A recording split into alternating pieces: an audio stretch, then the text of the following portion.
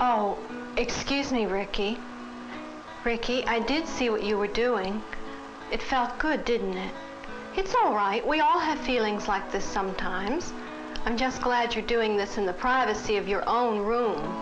When you're a little bit older, we'll have to talk more about these feelings and what causes them and how we can control these feelings. I'm sorry I intruded on your privacy. I'll be sure to knock next time, okay? Oh yeah, my favorite podcast is the Sick and Wrong Podcast, 'cause it's a very good podcast. Oh yeah, yeah. It's a funny show. Sick and Wrong Podcast is a wonderful podcast. It's a miraculous podcast. It's like the best podcast in the whole wide world. Good evening. Welcome to Sick and Wrong, the world's source for antisocial commentary. I'm one of your hosts, Steve Simon. Hello, mere mortals. I am Kate Rambo. What's cracking there, Kate Rambo? Just chowing away. I had to cancel my vaccine and What? reschedule it. You an anti-vaxxer? I'm not an anti-vaxxer. I just slept through it. You're just a drunk. Yeah, well, I'm just a drunk, basically. I slept through it. I'll go get another one. It's all right. I'll get it. That's what alarms are for. Kate Rambo, I have some problems. I got some fucking major issues. If you didn't notice. Well, obviously, are we going to finally talk about your Jewish problem? I knew you were going to bring that up. No, has nothing to do with my Semitic background. No, what this has to do is a cat problem. My fucking cat. Oh, you got my pussy special problems. needs cat. I'm I got very bald good pussy problems. with bald pussy problems. That's what I got. This is my area of expertise. Well, let's see if you can help me out with this.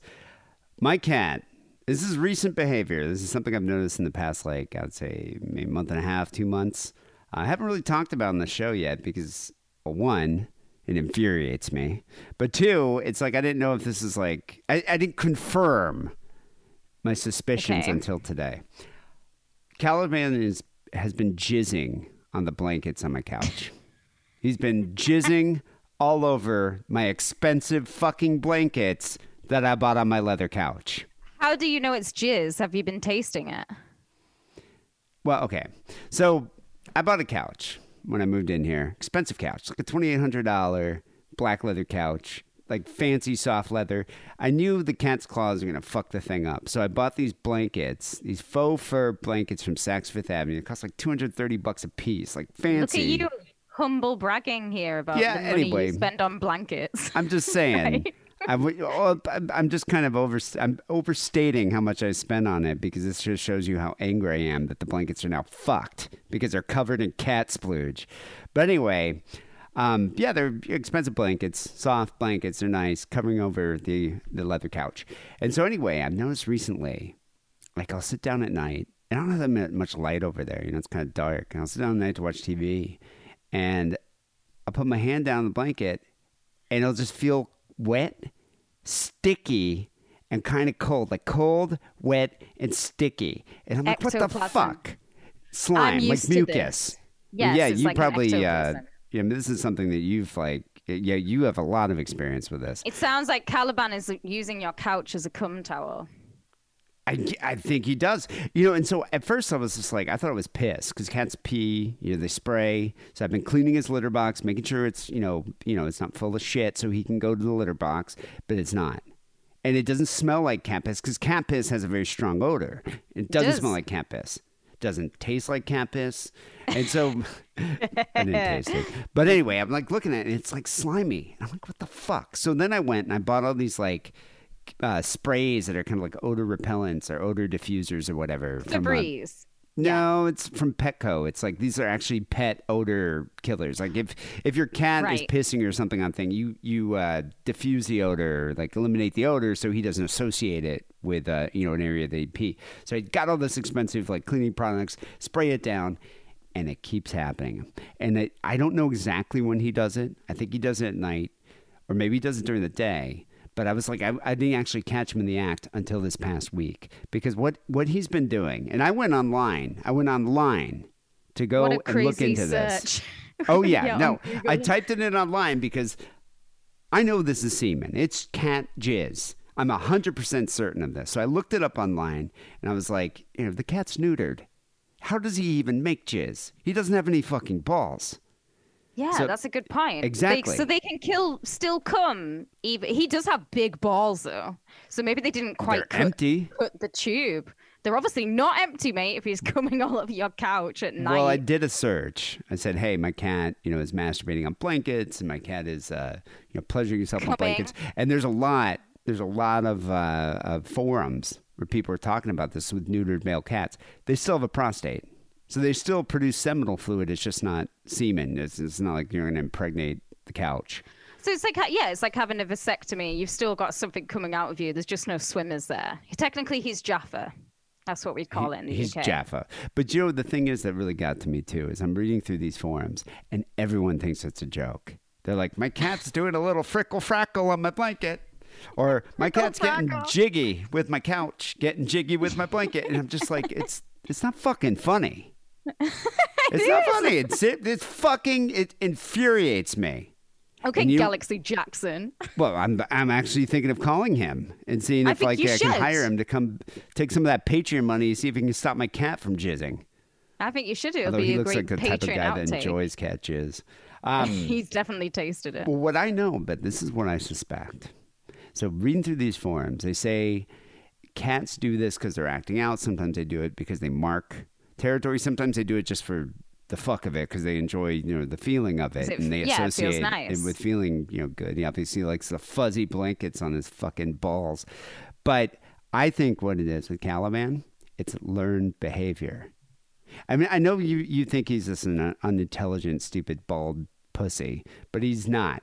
This cat is nefarious. He's devious. He's a devious creature. He knows how to enrage me. And I know the thing is like with Sphinxes, you have to give them kind of a lot of attention, more so than a regular cat. Because regular cats are just like self-sufficient. That's why you get a cat, because you don't want to spend so much time with a dog, like walking the dog, maintaining the dog. Dogs are high maintenance. Dogs are like having like a child. Like a rotundo child, a hairy rotundo child. So cats usually get, because they're self-sufficient. Cat will fuck off, play with its little toys, stare out the window for hours. Like your cat. Your cat will sit in the window. Like you send me pictures of your cat's in the window. He'll sit in the window just for 6 hours, bathing in the sun, cat, looking at birds. He's a perfect baby angel. My cat doesn't do anything wrong apart from killing. A typical cat, though. That's a cat's a killer. Typical cat. Caliban, on the other hand, Caliban doesn't like to do things on his own. He demands all the attention in the room. He demands my attention. Pretty much, if he's not sleeping, he's crying and he wants to play with me. And when I can't, because I'm working all day and I can't spend like 3 hours playing with the fucking cat toys with the cat. He gets his revenge. And I know jizzes. The way he gets his revenge is he jizzes on my couch. He jizzes on my blankets. He knows it pisses me off. I get mad, yell at him, and he gets he gets attention. It's learned behavior. It's fucking learned behavior. I know it is. And it fucking pisses me off. Splooging on my blankets. It's fucking gross. No one takes it seriously. I told my sister. She just laughed about it. I'm not surprised. I told a coworker. She was also laughing about it. And they they snicker and they make some stupid jokes. But I'm considering rehoming the prick. Joke's on him, motherfucker. What, are you going to say comes with his own jizz? Yeah, I mean, I'm not going to tell them about it, obviously. But, Hecubus never, ever would have engaged in this type of lewd, unseemly behavior. He wasn't that type of cat. Not even once, And the Rest thing in is... peace. Well, the thing is, they say... Like in the forums, they're like, when you see the cat go over there... Because now, like, I know, obviously I can't police him all hours of the night because I'm sleeping. But when you see him go over there and he's scratching on the blanket, that's when, because he scratches on it as if he is covering up in a litter box. No, it's more of like, they take a piss and they scratch over litter. It's like it already came, like he jizzed all over the blanket and now he's trying to hide it. Is what he's doing. And so that's when I know he's done it. So the other... Because Chi-Chi humps, but he doesn't ever come. Does he jizz? No, but he humps. Like, he doesn't have balls, though, right? No, he is also He's Jaffa. also neutered, yeah. Yeah, but he humps. Sometimes I'll wake up and he'll just be like humping my foot. Well, they say when you see him going over to the blanket, you see him going over that area, you're supposed to go over and like distract him and play with his toys. And so he loses the association. But I can't do that because I'm in my fucking Zoom meetings all day. So the other day, I'm in a Zoom meeting with like 6 people. And I hear in the background, I hear the scratching on the couch because he had just obviously came in the blanket. I took a fucking can of Diet Dr. Pepper, nailed that motherfucker. I like threw it right at him. It was empty, yeah. It wasn't a full can of Dr. Pepper. I just tossed it at him, nailed him right in the ass. And he like freaked out and ran. I mean, I think... You're like a 70s dad. Well, it was funny because all these people were like, what are you doing? And I'm like, it's my cat. He's coming. Yeah, I was like, he has some behavioral issues. I don't want to go and tell everybody in the room, my cat's raping my blankets. But you know what it reminds me? I think maybe I'm giving him a complex about it now because I get mad at him, even though I think he enjoys me getting mad at him. But I think it's like some kind of weird complex. Like, did I ever make you watch that video about the trainables? It's like sex education for the mentally retarded. It's from the 70s. Yeah, it's from the 70s. It's a training. It's like a training video for teachers. But in it, there's a scene where the mom like catches her son whacking it in bed, and she like opens the door and she's like, "Billy, I saw what you're doing. It's perfectly natural. Enjoy it. It's a perfectly natural period of adolescence." And it's like, and Billy's just kind of this retarded kid, and he's just like, okay. I kind of feel like it's this situation, except I'm throwing a can of Diet Dr. Pepper at him. Yeah, you're going to create a killer, dude. That's what I'm wondering about, because the subject of our intro here, the show that you prepared, is about Israel Keys, a heinous serial killer. But Israel Keys jizzed on a lot of living and dead people, and most of the time it was unsolicited jizz. Maybe a couple times it was solicited, but I'm concerned that if I leave this cat's behavior unchecked, my son might turn into another Israel Keys. Well, I'm just going to say this bluntly, D. Israel Keys is probably one of the most intelligent serial killers, and I don't think Caliban stacks up to the level of intelligence that Israel Keys was. I know you say that, but I think this is learned behavior. He knows how to piss off this Jew. He really does. And I think he does it on purpose. So we are going to talk about Israel Keys today. I've convinced you to do this episode because he's my favorite modern serial killer. And loads of people don't know about him. Well, I'm pretty sure we actually covered Israel Keys in the news when it actually happened. Like, I think he was caught, 2012 or something? Yeah, that's when he was caught. And it's all still coming out now. I think one of the reasons lots of people don't know about him is because he's still got a ton of bodies out there that they'll probably never find. The most of his victims can't be found. So he started his campaign of terror, he says, in 1996, and it ended with his capture, very embarrassingly for him, in 2012.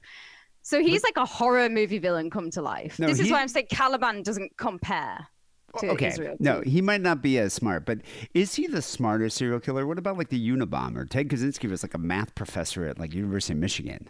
He was, but that's like he scored close to 200 on IQ tests. And they always say that Ted Bundy, he was intelligent, but he actually scored averagely on IQ tests. I think Ted Bundy is like isn't as intelligent as you are. Bundy was about around the same level as Dahmer. Yeah, just kind of.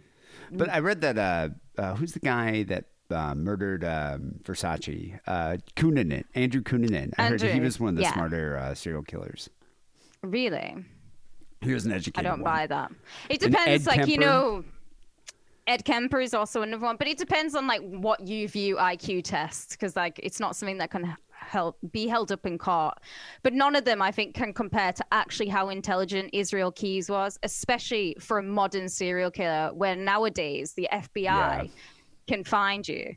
So like, this is how Israel Keys kind of got away with it. He hunted remote areas in search of random prey. He killed for no reason other than the fun of it. And he used various methods. He killed far away from home in different jurisdictions to where he lived. He had no personal connection to any of his victims. He acted from no evident motives. During his trips away, he would turn off his cell phone, which is very intelligent. Key. Yeah. He would pay with cash, so he would avoid leaving a trail. And the most intelligent thing about him is that he stashed murder kits around the country. He spaced out most of his murders, and he would leave the scene of the crimes soon after he had finished jizzing on the dead bodies. So, like, for instance, his most famous victim, the one that got him caught, is Samantha Koenig. He hid her body in her shed, and then he just took off on a 2-week cruise.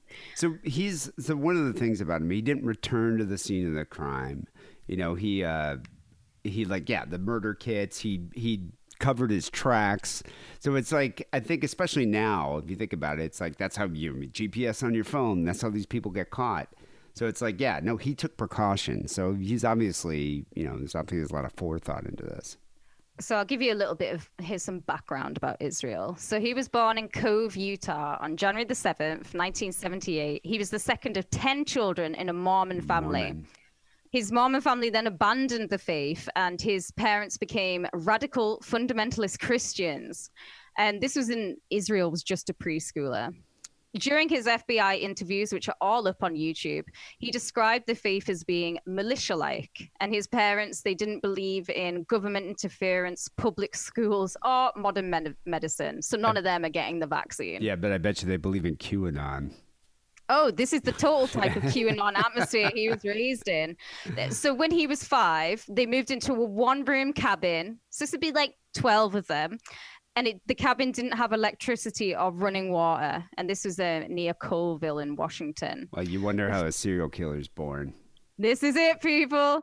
It gets worse because the family attended a white supremacist church, and they had friends with their local neighbors, one of whom was a convicted family annihilator and neo-Nazi, Shivi Kehoe. All the children were homeschooled and kept in this insular environment because that's healthy. He would regularly break into neighbors' homes. He would steal guns, and using these guns, of course, he loved hunting, and he would pursue anything with a heartbeat. He would torture animals, and we all know that this is a future warning sign. There's a red flag. Yeah. While in custody, Keyes said that I've known since I was 14 that there were things that I thought were normal and that were okay, that nobody else seemed to think were normal and okay. And we'll get into that. During his teenage years, he told his very extreme religious family that he no longer shared their faith, that in fact he was a Satanist, although later on he would become an atheist. I can relate to this. Yeah, I can. At 15, I was like, yeah, Anton LaVey forever. But did you tell your parents, or you're like, no, I'm a Satanist now, okay? I basically woke up one day and I came downstairs in like a Cradle of Filth t-shirt, and I just had corpse paint on, and it happened within like a day, and that was me. His dad cut ties with him. I can relate, but he remained close to his mother throughout his whole life.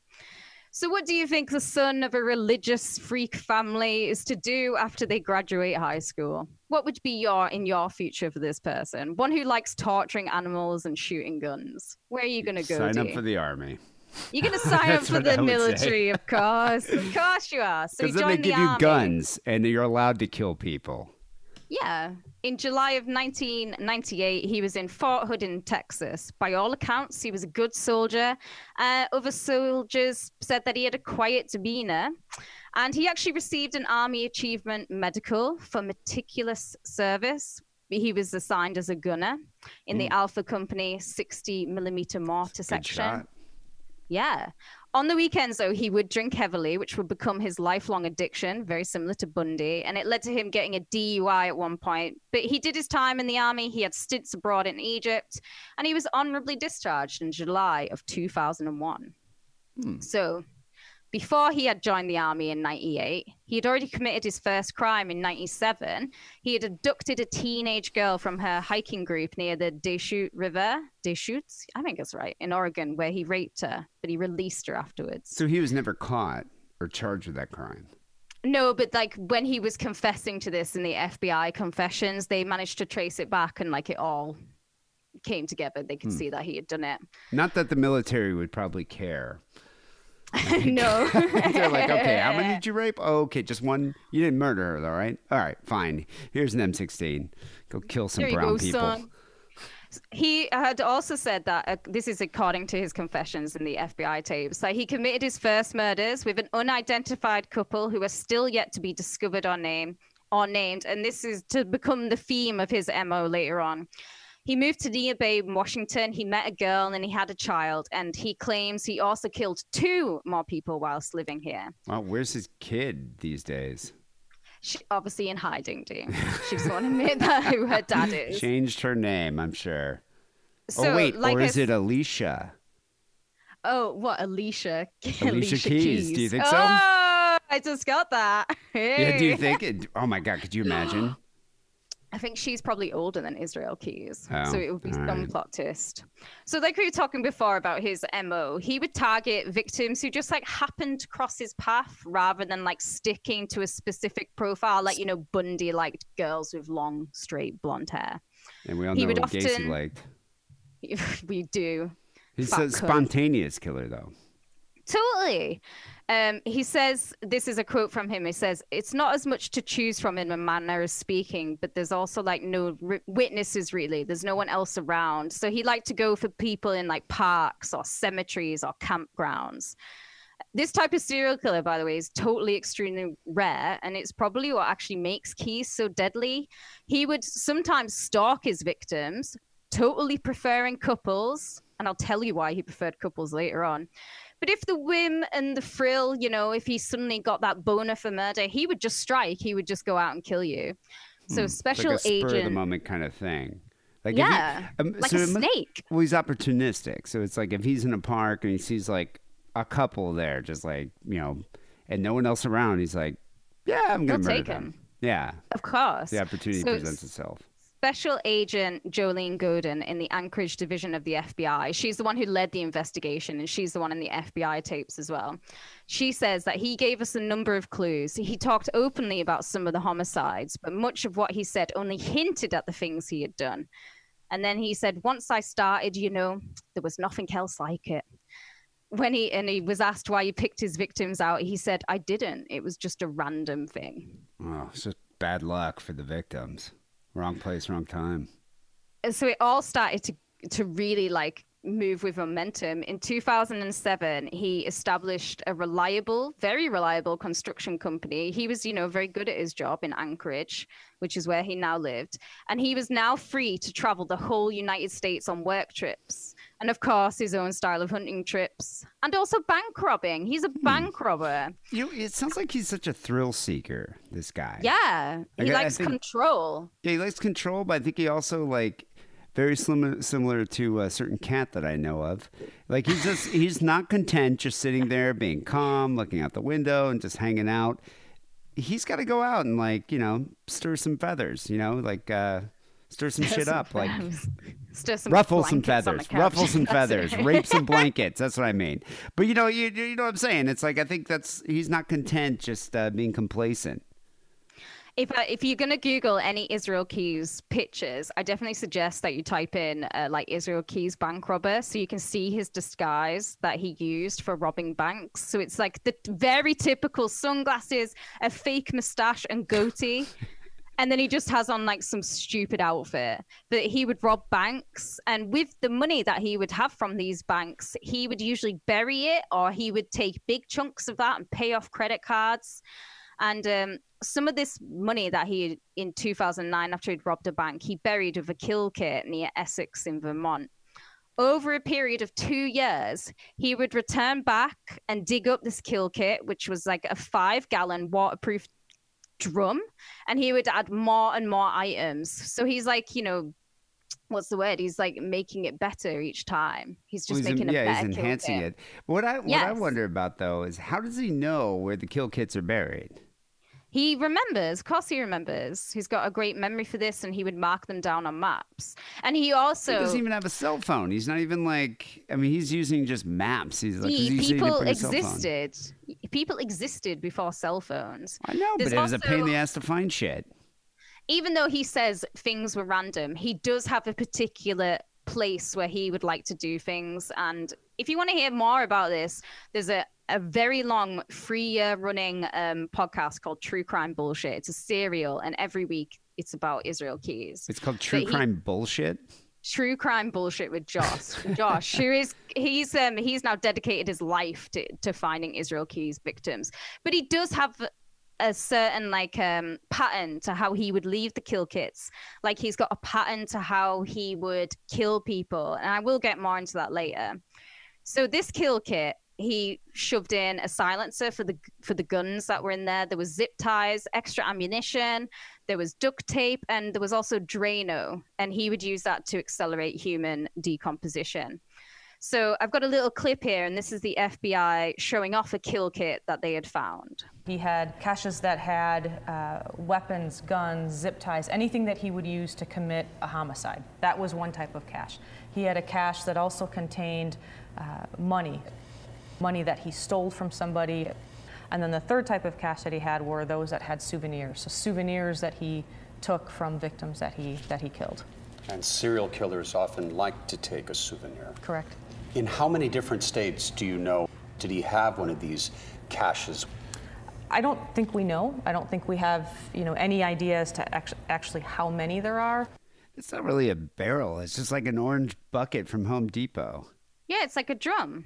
Yeah, it's like an orange drum. A waterproof drum. Yeah. Some of them were just bin bags that he would leave out in the open.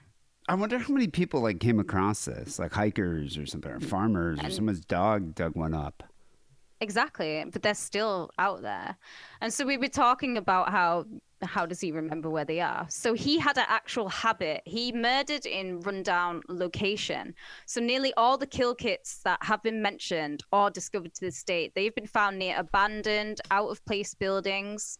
Some of these buildings have suffered mysterious fires. And in the early morning of July 8th, 2011, with an abandoned home in mind with his kill kit nearby, Israel approached the home of Bill and Lorraine Courier on an absolute whim.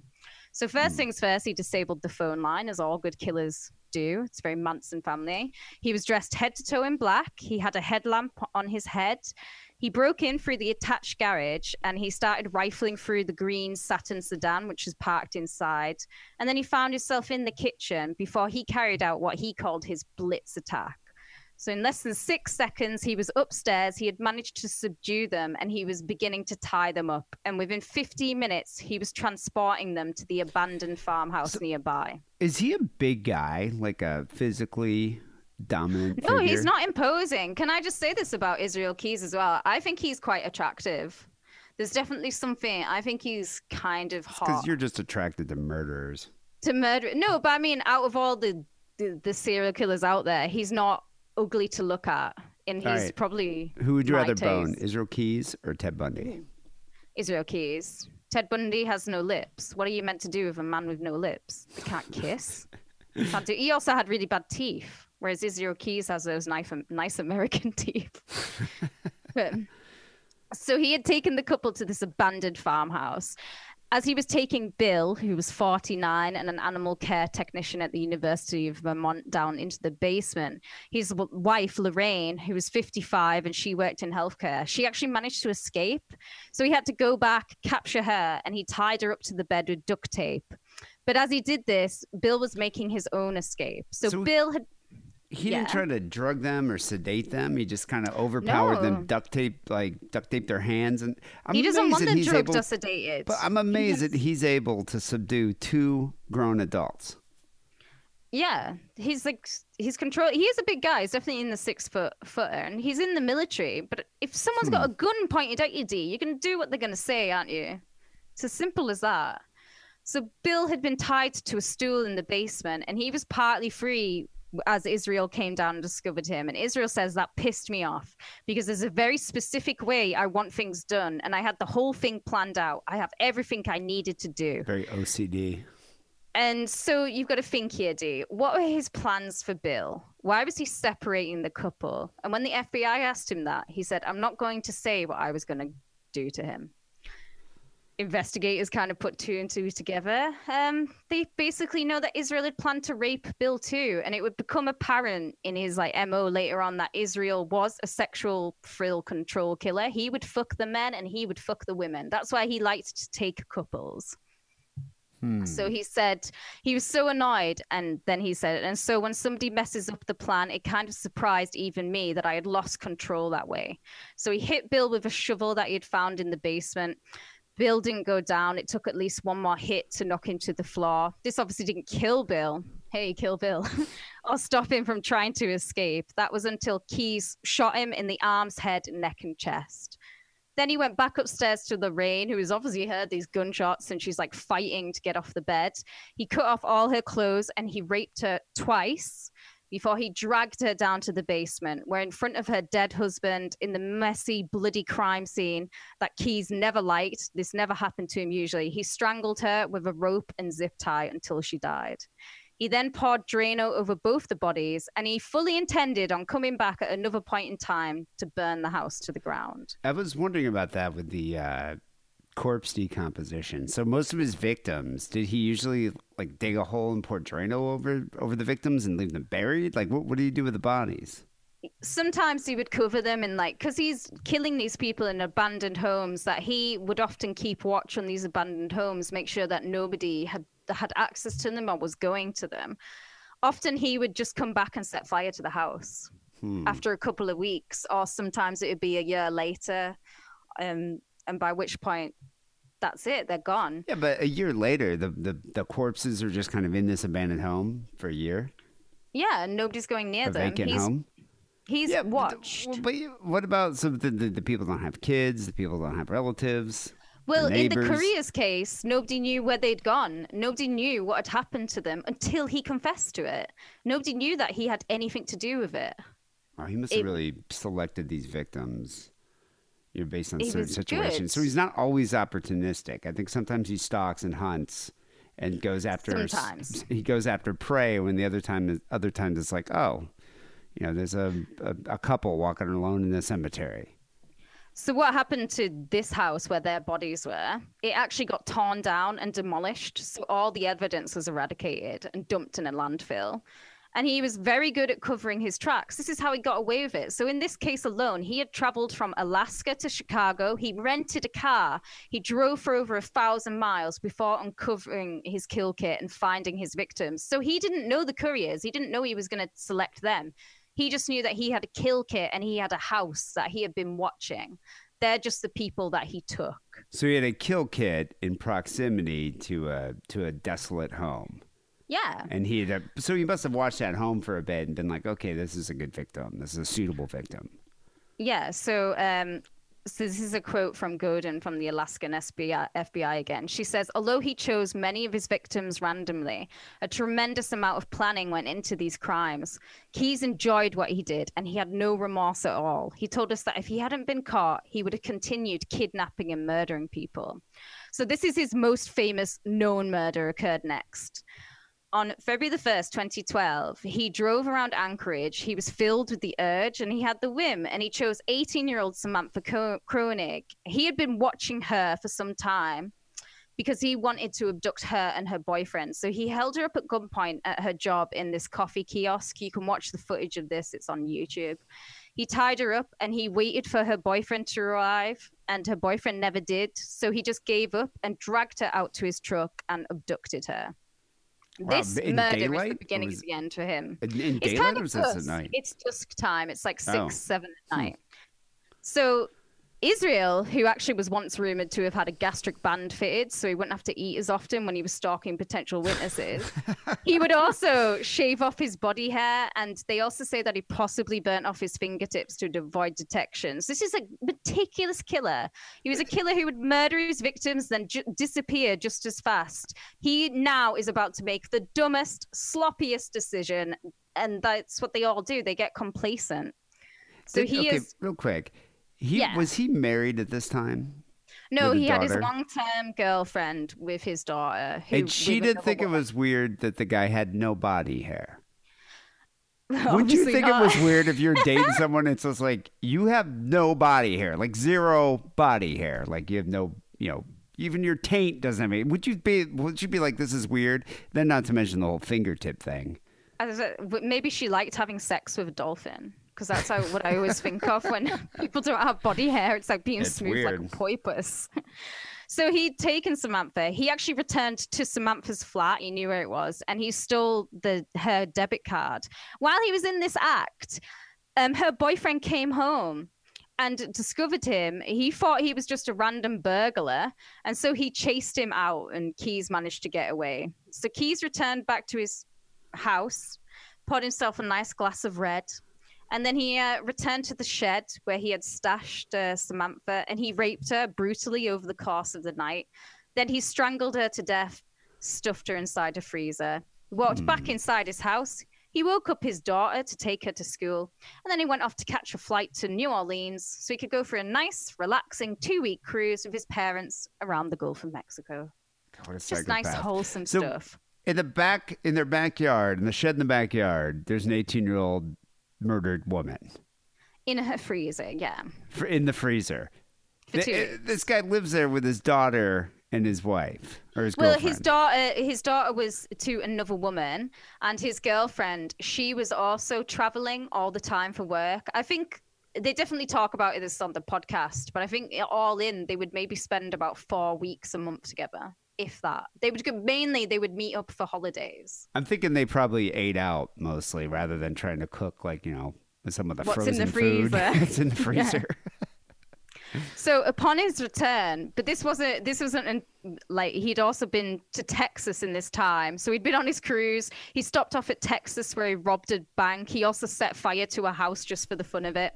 He also then tried to abduct another young woman in South Carolina. He's filled with the urge. He returned back to Anchorage on February the 17th. On a tear, this guy. Yeah. And so this is his idea. He began preparing a ransom note. But first he decided to remove Samantha from the freezer. So he applied makeup to her frozen face. He sewed her eyes open with fishing line to give her the appearance of being alive. And he took a Polaroid of her holding up that day's newspaper. He then placed the typed note demanding $30,000 in cash, as well as the photograph of Samantha staged to look alive in a park under a memorial flyer for a dog named Albert, before using her phone to text her boyfriend. It's like Weekend at Bernie's here.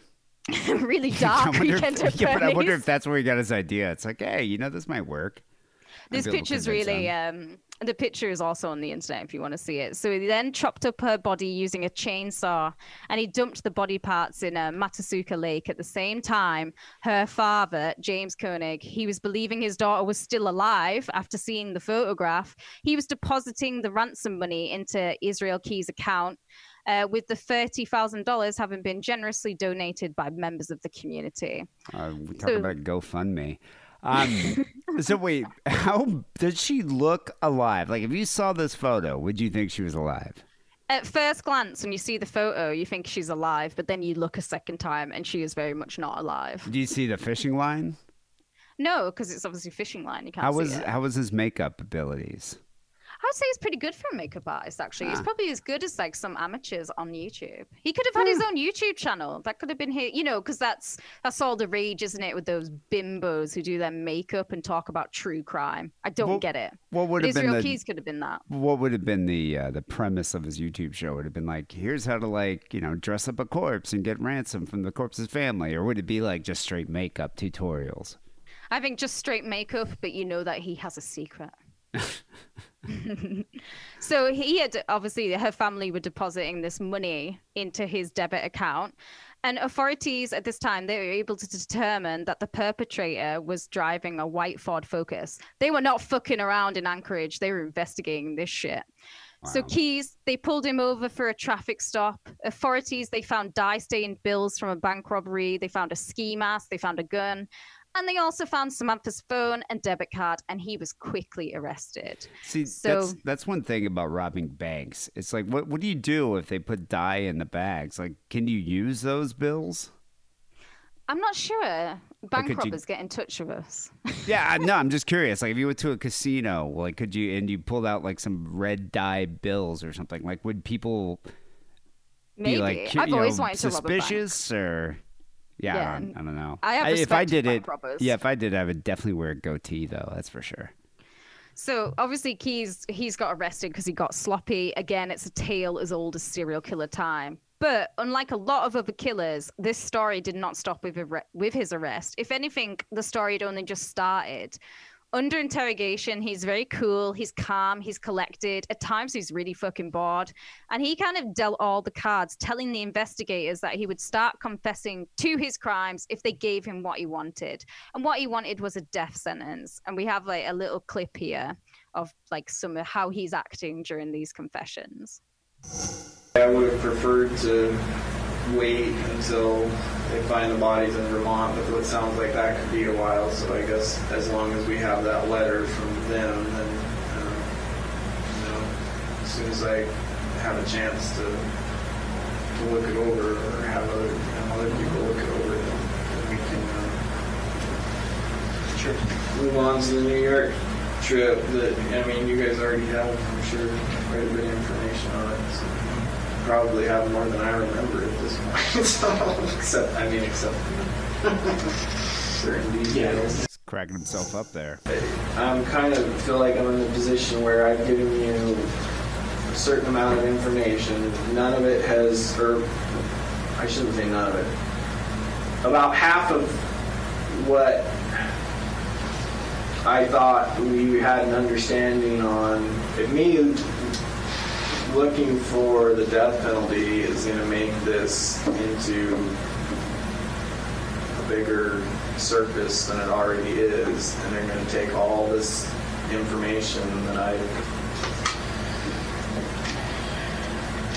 the things that I've done and put it in a public sentencing hearing. It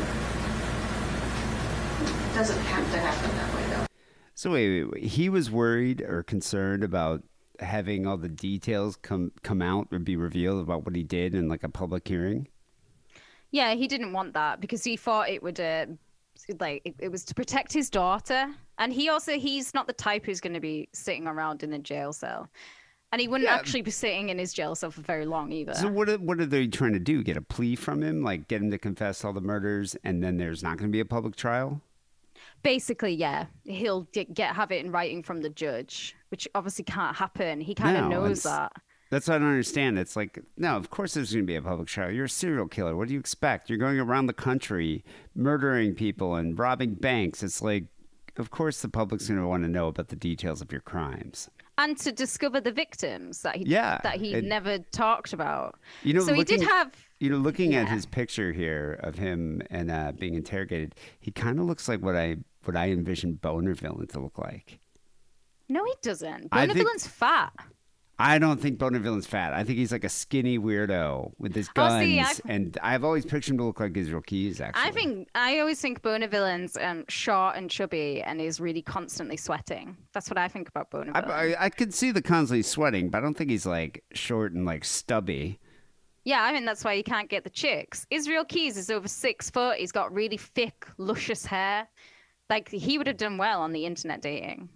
You never know. He could just be a weirdo that's like an incel, like that Rogers kid. That kid wasn't an attractive kid. He was, attractive enough. You think Elliot Rogers is attractive? No, I'm saying he wasn't unattractive. He wasn't hideous as a lot of other kids are. He also came from a rich family, but he couldn't get laid because he was a fucking weirdo. Same deal could have been with Israel Keys. Did all right with the ladies. We'll just put it. Honestly, you should listen to true crime bullshit. He would have done all right with me. He had tried to escape, but they tasered him and he's subdued.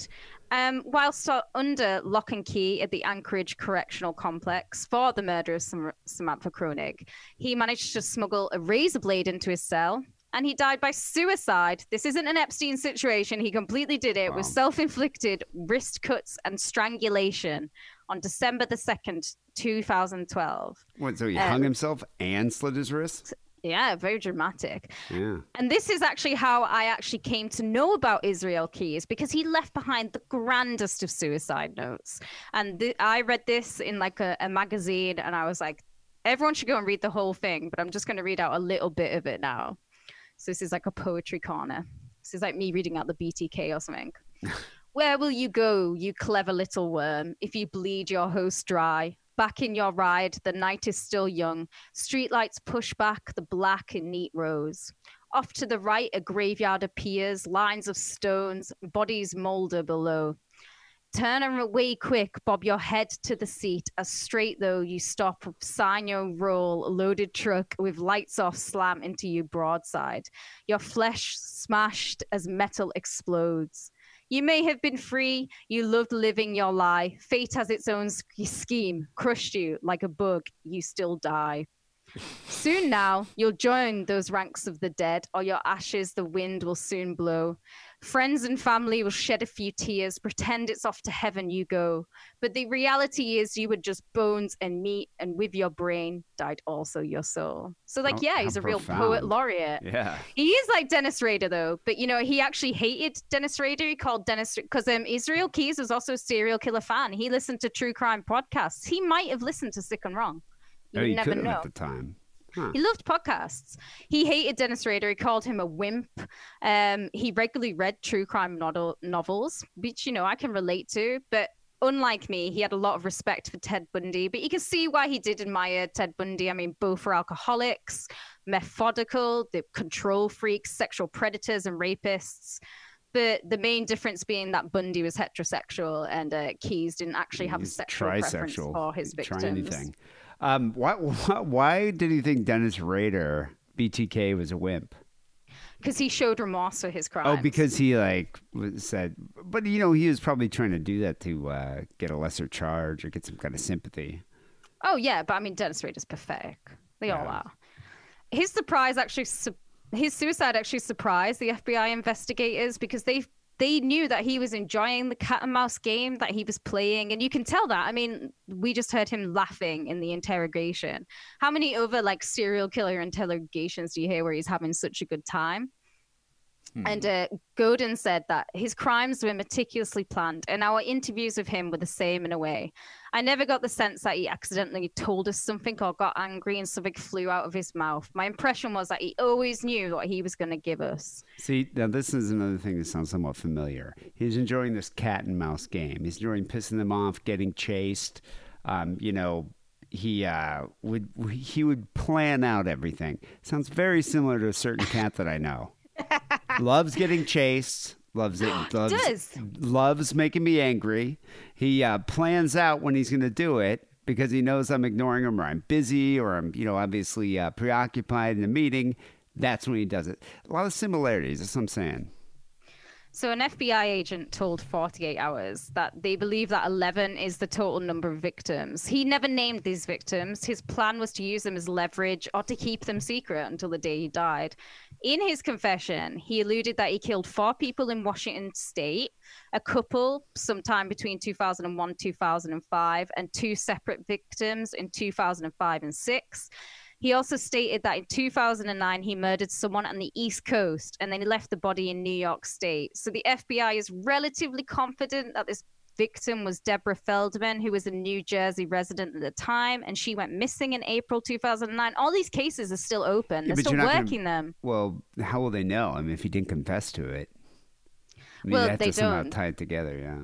Yeah. So Keys said that if, you know, he hadn't been stopped, his next line of human hunting, he was going to visit towns that have been ravaged by hurricanes and tornadoes with his construction company. It'd be easy to find new victims, and his ultimate plan was to build a house specifically to imprison and murder his victims. He's one of the 21st century's most terrifying serial killers, and he's like kind of as close to like a real life horror movie villain as you can get. I mean, he puts Buffalo Bill to shame. I mean, he's going to make a whole prison with tornado victims and then just murder them. As of 2021, his murder kits have been located in Alaska, New York, but he's admitted to having murder kits in Washington, Wyoming, Texas, and possibly Arizona. Anchorage homicide detective Monique Dahl said of Keys, he didn't kidnap and kill people because he was crazy. He didn't kidnap and kill people because his deity told him or because he had a bad childhood. Israel Keys did this because he got an immense amount of enjoyment out of it, much like an addict gets an immense amount of enjoyment out of doing drugs. In a way, he was an addict, and he was addicted to the feeling that he got when he was doing this. And when he was asked by investigators why he committed his crimes, Keys simply replied, "Why not?" Wow. Yeah. You know, if you were to ask my cat, why are you jizzing all over my expensive blankets? Guaranteed he would be like, why not? Why not? It Why feels not? good. You know, Israel Keys also reminds me of the type that would love like a zombie apocalypse. He would be one of those people that would become like the governor or Negan or something. Like he'd be like, yeah, I have my community. I get to murder anyone I want. Could be in complete control. He's exactly what you would fear in that type of situation. Yeah, my favorite modern serial killer. I don't think there's many killers that even come close to Israel Keys, and I don't think they'll ever discover who his victims were. Well, he is also, I mean, just the fact how ambitious he is. He's going after couples because like Berkovitz, son of Sam, Dave Berkovitz, he would come and surprise couples and just shoot them in the face. But this guy was subduing couples. Like he was coming rape both of them. Of them. Yeah, just so evil. So even like that kind of bisexual killer is also rare in itself. And then burying kill kits and... Honestly, if everyone wants to know more about him, just listen to True Crime Bullshit. It's been going for 3 years. Just only about Israel Keys? No, he does break up the series. I think it's series 1 and series 3 have all been about Israel Keys, and then there's another woman whose name I forget right now. She's season 2. It's a bit flowery of a podcast, but it's very good if you want to know more about Israel Keys. Well, it's a cautionary tale for me because if I don't check my son's behavior, I think he might turn to the next Israel Keys. People, this is episode 799 here of Sick and Wrong, one episode away from 800. We got some news stories coming up next, got some phone calls a little later in the show. But first, here's a word about our Patreon page. Hello, Sick and Wrong patrons. In case you haven't noticed, and judging by the numbers you haven't, Sick and Wrong has their very own Patreon page, where you can find outtakes, extra stories, extra phone calls, and a whole lot more. These guys are putting out at least another hour to a week of additional content. To put it in perspective, here are some things that are more expensive than a $5 a month membership on Patreon.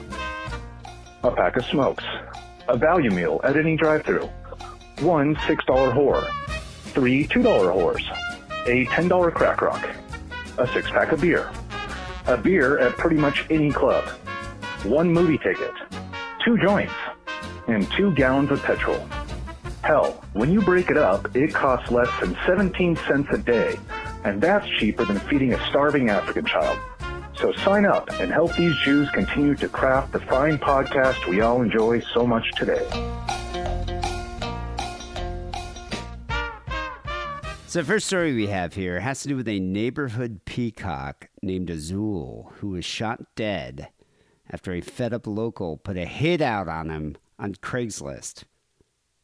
Only in fucking America. What the fuck? This peacock. I love him. Who hates Azul? Well, the local put out a hit because the bird was as loud as a car horn. I can understand that. That's annoying. Every day. They are loud. But they're beautiful and they're just precious wonders of nature. I fucking love me peacocks. You know who else loved peacocks? Michael Hunter Jackson. S. Thompson. Oh. No, Hunter S. Thompson had like 10 of them. So did Michael Jackson. He had a fucking Neverland Ranch. Had like fucking 10 of them. Yeah, but he also had little kids. Do you know that what he he was did diddling. to those peacocks? He diddled them. Probably. But peacocks aren't like indigenous to California. This peacock here, Azul, had lived in Azalea Heights neighborhood of McKinleyville, which is kind of up north by Eureka. That's like Northern California for I've always years. I've always wanted to go to Eureka. Yeah, McKinleyville is north of Eureka. But I mean, this peacock lived there for years, which is weird because they're not indigenous. That's not where they're from. Well, no, but people buy them. Do you think Hunter S. Thompson's peacocks were native to Colorado? People buy them. They bring them in and then they roam about. But this is a wild peacock. They're all wild. You can't train them. Yeah, but Hunter S. Thompson fed them. They lived on his property. This is like a wild peacock that just kind of roamed the neighborhood. I bet they're all feeding it because you know that I would be feeding Azul. He'd be coming to my house. They're not feeding him anymore because he was found dead. With a bullet wound this past Wednesday.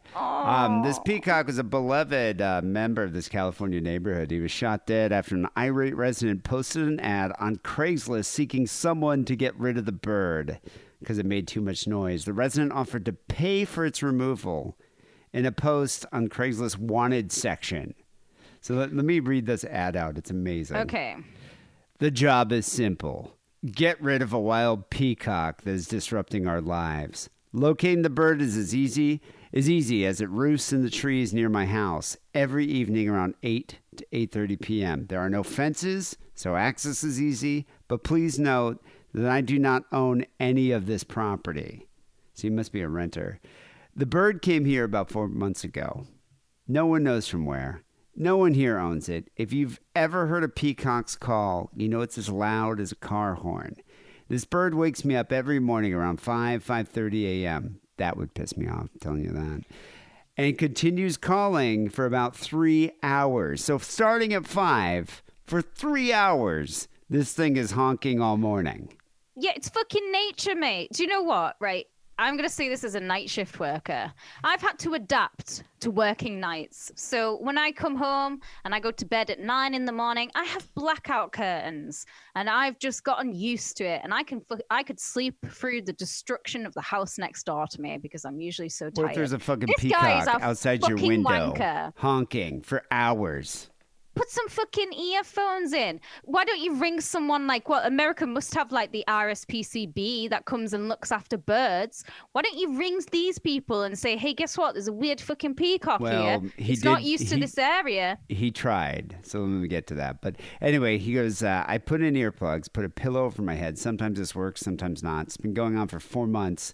Crazy. And so then he put a map with a red circle where the bird lives. First house, he said, this neighbor puts out bread so the bird will hang around. Second house, I don't know what this neighbor thinks about the bird.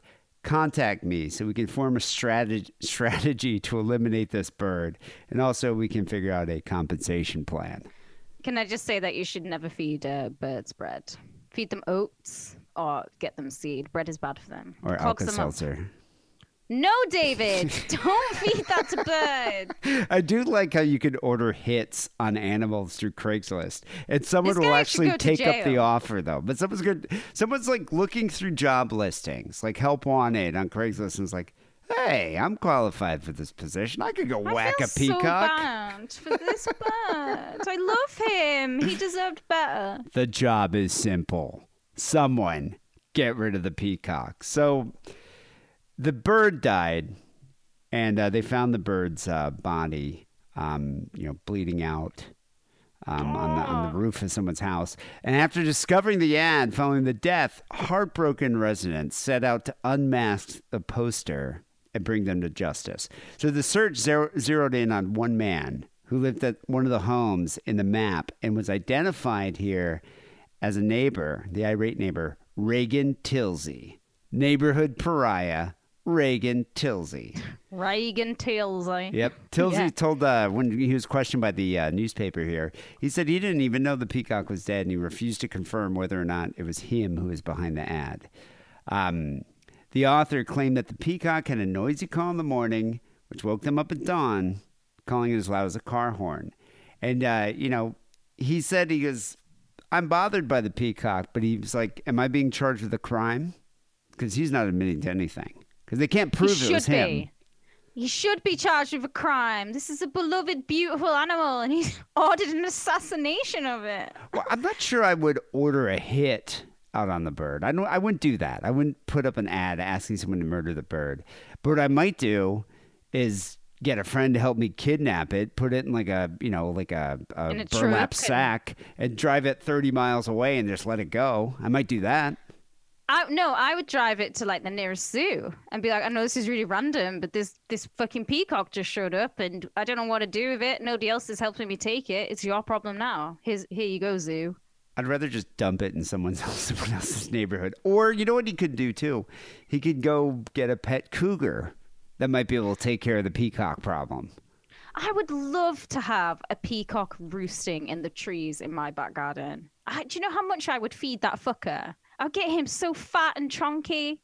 He'd be and when people came around, I'd be like, come on, look out what's in my tree. Come on, you see that? That's my fucking peacock there. Well, and he'll bite you. Yeah, but then the next week you might find that peacock dead, covered in blood with a gunshot wound to the lower breast. Oh, the bird appeared to have an entry wound, no exit wound. Oh, just forensic evidence concluded there was no exit wound. So the neighbors here, Melissa and Mike Glass, say the peacock, who they named Azul, adopted them. 6 years ago when he showed up at their house on Melissa, the wife's birthday. And the bird kept returning to their property, roosting in nearby trees and coming in close to receive bits of bread. You can already tell what this woman sounds like. He comes for the company, but stays for the extra treats. Are you trying to say that that's what I'm going to sound like? Yes, that's what you're going to sound like, feeding your fucking weird peacocks. Well, I already feed the birds in my garden. I would just love to have a peacock Well, I think you show do up one that day. so you can help your cat kill them. No. The bird's Stop death was so recent that in describing his habits, they kept switching between past and present tense because they hadn't accepted the death of the bird yet. The soul is dead. Mike, the husband, said he taps on the sliding glass window and we give him bread. Enablers. Fucking enablers. You don't feed wild animals. You don't feed them bread. You should feed them oats or get some special seeds for them. Although I imagine that peacocks probably have a kind of a bit of an omnivore diet. You can probably give them a bit of it. Oh, yeah, but I'd you give don't you feed wild blueberries. animals. Because once you start doing that, they come around, they get used to you. You know, but they lose their survival instinct. No, they come around to your place at a certain time every day, and then they become your animal minions. I would love an army of raccoons that would show up at my door at 7 o'clock every night, and then I'm just like, here you go, boys, and then my little raccoons. Okay, don't you read what happens when people feed bears? I would never feed a bear. I'm not an idiot, but I can feed a raccoon or a peacock and have them be my little animal minion and be like my buddy for life. Yeah, until they bite you and give you rabies. So the neighbors here learned of the peacock's death after a resident at a seniors-only mobile home park found it in her yard and went to tell the Glasses. She ran over and she could barely talk. Mike, the husband, believes the bird just bled out slowly for a couple hours, like a mob hit. No. The Iceman took him out. Oh, shit. The news of his death spread quickly among the small group of neighbors who loved and cared for the bird over the past few years. Those who had seen the Craigslist ad immediately suspected who the culprit must be. Reagan Tilsey, peacock assassin. Pariah of the neighborhood. Oh, they Why hate doesn't him. Reagan go? Obviously, all these neighbors are having, hearing this fucking bird like honking away. Why isn't he saying to them, like, listen, guys, I honestly can't stand it. Can we do something about this bird? Instead of like calling out a fucking hit. Why is this guy such a pathetic piece of Craigslist ad white trash that he can't just be like, yeah, I can't handle this? Like, well, he did. And that's what I'm getting to here. No. So the Glasses, they who were enablers feeding the bird bread, they found a friend's post on Facebook that linked to the deleted Craigslist ad. They claim that the blue icon in the map, that was in the ad here, pointed towards a man who they previously had trouble with, Reagan Tilsey, including battles regarding the peacock. Numerous occasions he asked them to relocate the peacock because it was bothering him. And Melissa said he knew it was ours, and we all said no to his relocation request. So he had reached out to them. Well, that's what she's saying. He had reached out to him and been like, you don't have a cage. This isn't your animal. It's not your pet. And it's a nuisance. It's a menace going around here waking people up all night. I think we should relocate the animal. I would have reported her ass to the DNR.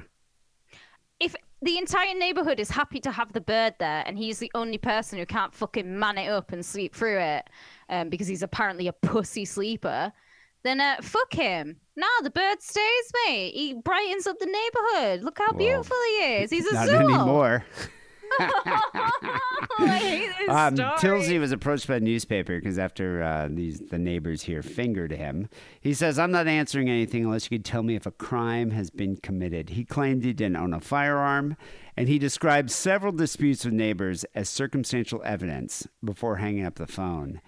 Neighbors called authorities after the dead peacock was found, but it really is not clear if a crime has been committed. When Mike, who's the husband here, talked to the Fish and Game department, they asked him, was it your pet? Do you have a cage for it? The state's fish and wildlife laws don't protect peacocks. And that's true. Peacocks are not protected by the state's fish and wildlife laws, and they have no regulations regarding trapping, selling, or killing them. And so there's not much that can be done because the peacock wasn't caged. I mean, it roamed free throughout the neighborhood, so it wasn't really anyone's pet. So they can't sue him for, like a malicious killing of someone's animal. But there has been a crime committed, D. The crime of murder. Birder. He's committed the crime of murder. Well, the Humboldt County Sheriff's Office did decide to look into the incident, and depending on the facts of the situation, if the peacock was found to indeed to have been shot, whoever's responsible could face charges of discharging a firearm near a residence and possibly even animal cruelty, because if it was done out of malice. It is animal cruelty. So the Glasses are also considering the possibility of a civil suit. And so they contact an attorney. You know what they should do? They should go on Judge Judy. Oh, this would be a great case of Judge Judy. This sounds like such a Judge Judy case. This Reagan guy is going to have to move because all the neighbors hate him now. He's totally like, he's going to get run out of town with pitchforks. So he should be watching his back. Because if I was them, I'd be like, let's just go and cut his phone line. Let's just go and cut the electricity to his house. Let's just fucking fuck with this. Well, they can't prove it was him. I mean, what I wonder is... They know it was him. How much do you think he paid the guy to take out the peacock? Couple of hundred? You think $200 to murder a peacock? Yeah. I think why else would you do it? The guy who shot this peacock is obviously not a good shot either. You'd think he would just take off the head. Like, oh, God, could you imagine how much worse that would have been for everybody? Like yeah, the head but it just would die blowing fast. off? Oh. Yeah, no, he just got one to the If the I was chest. them, I would take the body and I would make it into taxidermy and I would display it so that he could see it. Oh, within view of the guy's home. Yeah, but you know what, though? How loud is that taxidermy? I would have a noise. Because that's the I'd type have a of noise machine. That's the type of peacock I would prefer. The taxidermied one. Anyway, what do you have here for the second story? Right, so all the people who hate it when I do accents, I'm not even going to apologize for what's about to occur in this. Woman accused of plowing through ex-boyfriend's funeral. She's now charged with vandalizing a Jesus statue. Ooh, are you ready for this, Dill? Sounds like a Dill? I just called you Dill. Yeah. Barnesville, Minnesota, woman is accused of vandalizing a statue of Jesus outside of St. Mary's Cathedral in downtown Fargo. Isn't that just cheese and crackers there, D? Oh, I went a bit Irish. You got a little Irish there.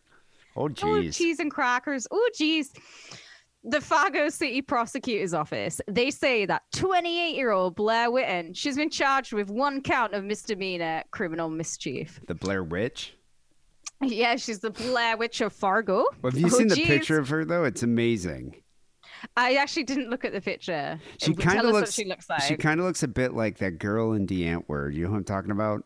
Oh yeah. And she's not that tiny. She's not that petite, but she looks kind of like her. Blonde hair, really pale, but she's got like a crazy eyes for sure. But she's got like a black upside down pyramid tattooed on her neck. Is that like an Illuminati symbol? Like on her throat. I think it's a symbol of a crazy psycho. She's like some Antwoord girl with like a upside down black pyramid tattooed on her throat. So the face of Jesus, the marble statue, which was located at 604 Broadway, it had been spray painted black. She had given him corpse paint, or she was dressing him up to be in the minstrels in the early morning hours of April 17th. It has been located outside the main entrance to St. Mary's since 2018, and it had come from a church that had closed in the Archdiocese of Cincinnati. The statue, they've managed to clean it up, so like they've chemicals on Jesus's face, so that's pretty good. Is it racist to make Jesus blackface? No, because Jesus was black. So is that the point of her doing this? Like, it was like, well, Jesus is originally black, so I'm just returning him to his natural color. That is totally how I would argue the case in point in court and be like, well, Jesus isn't white. There you go. It would have been better if she would have been like put like a swastika on his forehead or like a pentagram or something. I think if she'd have just done corpse paint, it would look better. Yeah, like a King Diamond kind of corpse paint. Oh, that would look cool. King Jesus Diamond. She's also been charged with one count of a misdemeanor reckless endangerment, which stems from a May 1st incident at the Riverside Cemetery in South Fargo. So, according to the court documents in this case, officers responded to a disturbance at the cemetery, and they were told by members of the public that a vehicle had been driving over grave sites and trying to run people over. An officer detained a female driver on the north side of the cemetery, and she quickly identified herself as Dee Antwood's crazy girlfriend. Wow. She told police. Wait, she was just driving over graves trying to run people over? Why? She told police that she'd shown up for her ex-boyfriend's funeral. This is how much she loved this dick. He has a diamond-level dick. And she was sitting in her car at the cemetery when people like approached her vehicle. This is what she said. She's come to disrupt her ex-boyfriend's funeral. How do you think he died? He's obviously a young man. God, he probably died. Probably died running away from her. They probably got into a fight, and he like ran away from her and got hit by a truck. Is there meth in Fargo? To me, it doesn't seem like there would be meth in Fargo. No, there's a lot of meth. There's meth everywhere. Is there meth in Fargo? Probably lots of oxy, too. Oh, cheese and crackers. Anyways, she told police that she thought the people would hurt her, so she drove off, being careful. She was careful not to hit any graves, but she just drove through a cemetery. Mowing over them, though. This is like a Liam Neeson film. Was she not invited to the funeral? I'm getting that vibe that she wasn't invited to the funeral, but she was there in her car, and people must have gone up to her and been like, "Look, he's dead. Can you not just like give him a break? Give it up, yeah." And she was like, "Fuck you," and she just drove off. God, psycho hose beast here. The father of the deceased, he told police that he saw her and he said that she was not wanted at the funeral, and then she drove her SUV at high speed across the cemetery, frightening everyone. Another witness told police that as he was approaching her parked vehicle after the burial to ask her to leave, she accelerated towards him, causing him to jump out the way and to fear for his life. It's totally like Taken, but with a really crazy Dee Antwood. Kind of, just like insane person driving over graves. I don't know what she's trying to take. Is she trying to take the corpse back? Well, the reason she's not welcome at this funeral, because she had been making harassing posts on social media about her ex-boyfriend and his death. So they would just kindly uninvited her. I really wished I could have found what she'd been saying about him. But she pleaded not guilty to both of these, which shows you how dumb she is. And in addition to these charges, she faces a number of other charges, including charges of terrorizing, because, you know, she's driving cars at people, attempted simple assault on an officer, refusal to halt, unlawful possession of drug paraphernalia, and unlawful possession of a controlled substance. No fucking shit. Yeah. You know, though, but she kind of like has that look. Same with the Dee Antwood chick. It's like there's something about her that's like kind of hot. Yeah. Like in a psycho, weird hosebeast kind of way. It's like she'd be kind of fun, you know, maybe for one 5 night. Minutes. Yeah. Like maybe like, you know, get kind of drunk, spend one night together, and then I don't have to deal with her. But the problem is you will have to deal with her because she'll haunt your nightmares. See, this is why I never shagged Nazi Allen. I had an opening, but I never did it because I just knew that Nazi Allen would be the type who'd be at my door screaming at like 4 a.m. wanting more. You know, it's way more common with men, especially men named Nazi Allen. Like, where would you meet a guy nicknamed Nazi Allen? I met him in the pub. Nazi Allen's a mate of mine. He's funny. I could have shagged him. He's not unattractive. Where did you get the nickname Nazi Allen? Because he's a Nazi. Oh, he's a full-on Nazi. He's not a full-on Nazi, but he's very much against, the Jews. No wonder you're so attractive. You got such a great type. It's like Israel Keys, Nazi Allen. Yeah, well, I didn't shag either Israel Keys or Nazi Allen, did I? There you go. Pussy close to them. So the police were called to Fort Knox in downtown Fargo on a report of a female who was trying to also break into a business and threatening to murder the staff. An account provided by the police officer indicated that she had run away from the scene as the police arrived and later pulled away and screamed racial slurs while police placed her in handcuffs in a nearby alley. This is my second question. Is everyone in Minnesota not just fucking white? Well, no. Prince is from Minnesota. That's a good point, actually. He's from Minneapolis. Yeah, to Minneapolis. Me, in Fargo, everyone is just as white as the snow. I'm sure there's like at least 3 black people. There must be 3 of them. Well, one of these was a police officer and she's shouting racial slurs at him. So bar employees told police that they were closing down the bar when she had tried to rip open the front doors. The bar employees said that the business was closed and she replied that she would come. I wonder if I can do this in Minnesota. I will come back and murder you when you leave, don't you know? That's not Irish. Don't you know? It's a hard accent to get. I like it though. Whenever I watch Fargo, in that 3rd season with Ewan McGregor, very disappointing. But I love whenever I watch it. Great. The first 2 seasons are great, and but after I binge watch them, I just spent a whole month talking in Minnesota, eh? Going, oh, cheese and crackers. It's like cross Irish Midwest, but close. You do your Minnesota accent then. Oh, geez. Oh, geez. You got any beer, eh? That's almost that's Canadian. Quite good, eh? Yeah, it is quite good. Well, it's on the border, It's so eh? warm in here. It's cold outside. Yeah. Oh, geez. Don't you know? Why would you date her? She doesn't seem to have a very agreeable nature. Seems kind of crazy to me. Jeez. Can you put a piece of cheese on this apple pie, eh? People don't even do that. Yes, they do. That's what Ed Gein Who puts wanted. Fucking cheese on their apple pie. People do it, and do you know what? I'm gonna do it because I've read so much about it, and I actually think it'll be nice. A warm apple pie. Don't With stick cheese. your dick in it. What kind of cheese? Like Kraft slices? No. I just think a bit of cheddar. Eh? First of all, they don't do that. That does they not happen. They do it. It's a thing. They put fucking ice cream on your pie.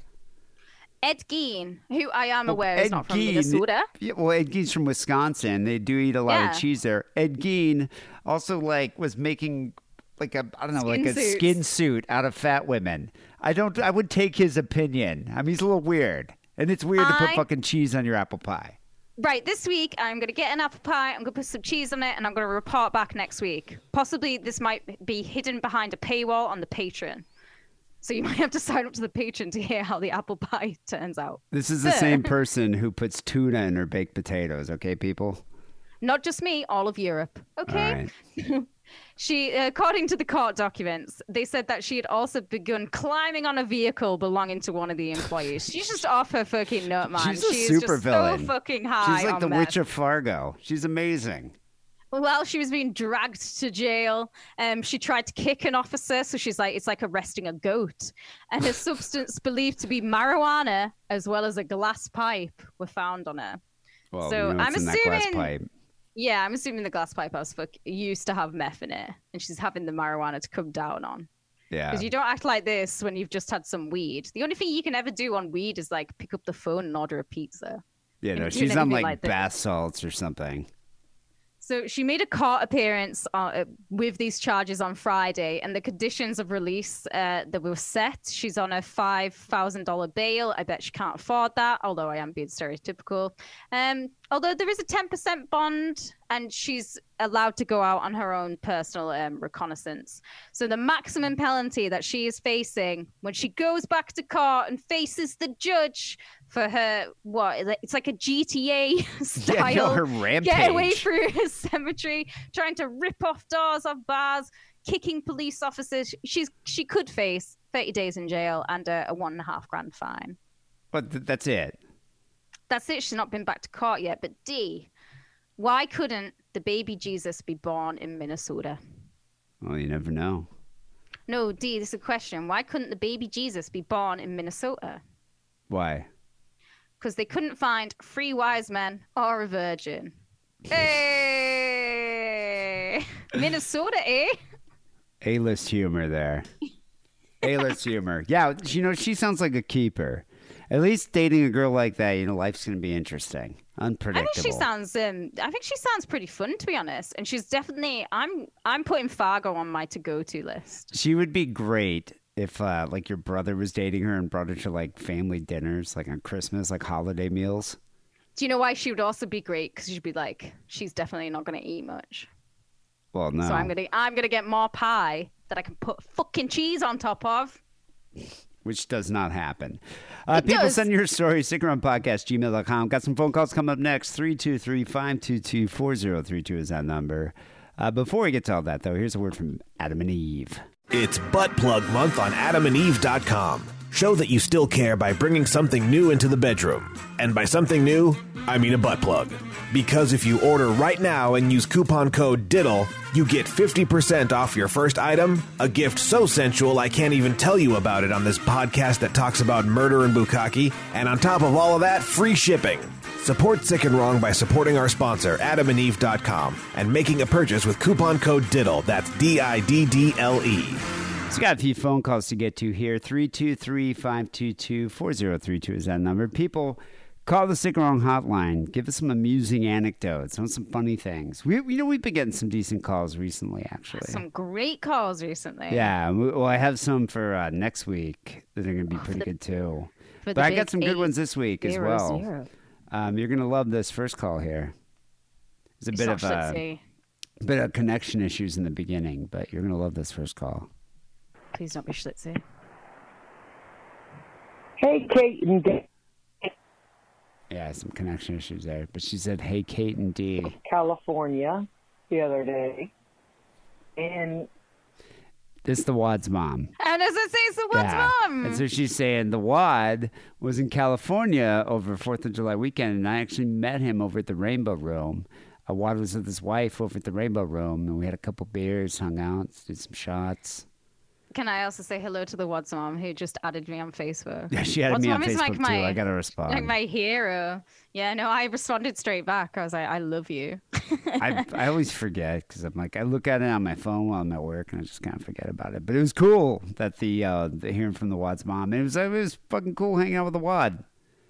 I always wondered what he looked like. He's a big guy, that guy. He kind of reminded me of like an Arabic Stone Cold Steve Austin. I can see that, yeah. That's kind of what he reminded me of. But it was fun hanging out, though. Anyway, here's the Wad's mom. He wanted me to give you guys a call. Like, I messengered Kate. Messengered. And he wanted me to tell you about the time, my first husband was a piece of shit, fucked around on me. So what I did was I painted his fingernails, I painted his toenails, and then I wrote on his ass, I love Brenda. And so his fucking fat-ass, trashy-ass girlfriend called me up and said, I love the way you wrote my name on his ass. And then his other Arabic friend, who was friends with him and I was friends with his wife, to where both of them cheated on us, said to me, oh, yeah, I saw that on his ass. And it looked... Wait, how did they all see his ass? Yeah, why is his ass getting naked in front of all these people? Well, he must have got laid a lot, so everyone's seeing his ass. But did he not take a shower and wash off the Sharpie that said, I love Brenda? He must not have. I'm surprised you didn't try to go like one step further and be like, I love black cocks. Like, I'm surprised you put like Brenda. I totally would have gone for something more offensive like that as well. Yeah. I would have said instead of Brenda, I would have just wrote I love men, insert cock here with an arrow pointing to his asshole. But the painting of the fingernails is pretty good because you can't just wash that off. You got to get don't you have to get nail polish remover? You do have to get nail polish remover. So, I mean, that was pretty creative. Like a cow stamp. Now, you know that the ex-husband used to butcher animals. And that's why they said it was like a cow stamp. What's going on here? Did she try to steal a fucking car? Like, what is going on? It's like GTA in the background, and she's it's just like sat there. There's a car alarm going off. I heard like an animal of some sort. Yeah. And she's just ringing a podcast. Yeah, I don't know what's going on here. A lot going on here. Somebody's mowing the lawn. There's a car. Alarm going off. Dogs barking. So, have a good day. We love you guys. Peace out. I love the Wad's mom. I fucking love the Wad's mom. Thank you, Wad's mom. So when you found out about Brenda and you did that and she called you, did you guys become friends over that? Oh, you know what? I think she wrote I love Brenda. She must have wrote I love Brenda and nail polish on his ass. Yeah, how do you write in nail polish? Does it stick like that? What do you mean, how do you write in nail polish? No, but I mean, if you did that on your skin, will it stick like it would on your nails? Yeah, it's like hard to get off. I guess I've never tried doing that. Yeah, like when you're painting, your weekly occurrence when you're painting your nails black, in your emo little room, and it gets on your your cuticles and stuff. It's really hard to get off. You've got to be really careful. Well, I've never had a woman paint and nail polish "I love Brenda" on my ass, so I wouldn't really know how difficult it is to get off. When we meet in real life, I'm going to fill in all your tattoos with black nail polish. So yeah, that'll be a fun afternoon. We'll get stoned. Thank you, Wad's mom. I love the Wad's mom. I want to go on a girls' holiday with my fake mom, the Wad's mom, and Gino's mom. And what about your fake mom? Yeah, that'd be like all the mums. Can you imagine? I bet that would end in a brawl. Yeah, I think so too. I think there'd be a lot of a fireball drink that night. There has to be some sausage to calm down that clan party. It'd be something. It's funny. So when we were hanging out with the Wad, he goes on this app called Wag. Have you ever heard of this? Wag? Wag? I've never heard of Wag. Yeah, I was wondering what he was talking about at first. But then he's like, yeah, went and picked up did a couple Wags. And his wife's father lives in, I forget, Fontana or San Bernardino or something. That's why they were out here. And the father couldn't understand what he was saying, what he meant by wag. And I was also having the same confusion, even though I don't think I'm as old as the father. But it's either wives and girlfriends or dogs. No, you know what it is? It's like an Uber or Lyft for walking dogs. You go and you get on there and you'd be like, someone needs a dog walked. And you go find them, it'll, it's like a geocache, so it finds out where they are, and then you answer it, and then you walk over and go walk their dog for them. So he happened to walk a 3-legged Chihuahua for this obese Mexican man, this 800-pound Mexican guy. I don't know if the guy couldn't fit out of his door or whatever, just didn't like to even move. And so the Wad went over there. The guy answers the door, and he walked his 3-legged Chihuahua around the neighborhood for money. Do you think the dog only had 3 legs because he ate one? That's terrible, but funny. Probably because it's true. He put it in a tortilla. Anyway. It's some guac. Wag. It's a new app. Go make some money. Next call here is from Psychopathia Sexualis. She calls in. Nice. Hello, Dee and Kate. It's Vic or Psychopathia Sexualis. Firstly, I just wanted to congratulate you on your cross-dressing serial killers episode. As a member of the LGBTQIA plus alphabet mafia, I wanted to congratulate you on your correct use of pronouns, even for horrible murderers. Hey, thank you. Secondly, I have a question for Dee, actually. I know we normally do Ask Kate, but this is a Ask Dee. I didn't even cue up the theme music. Should I play the theme music? No, because you would have different theme music. I guess I would, yeah. You're not strangers with candy. I'm strangers with candy. I don't really have theme music because no one ever asked me anything. Oh, it should be. You should play a Dewey song. Like Fiddler on the Roof or something. Yeah. All right, I'll have to look for that. It's a theme song here.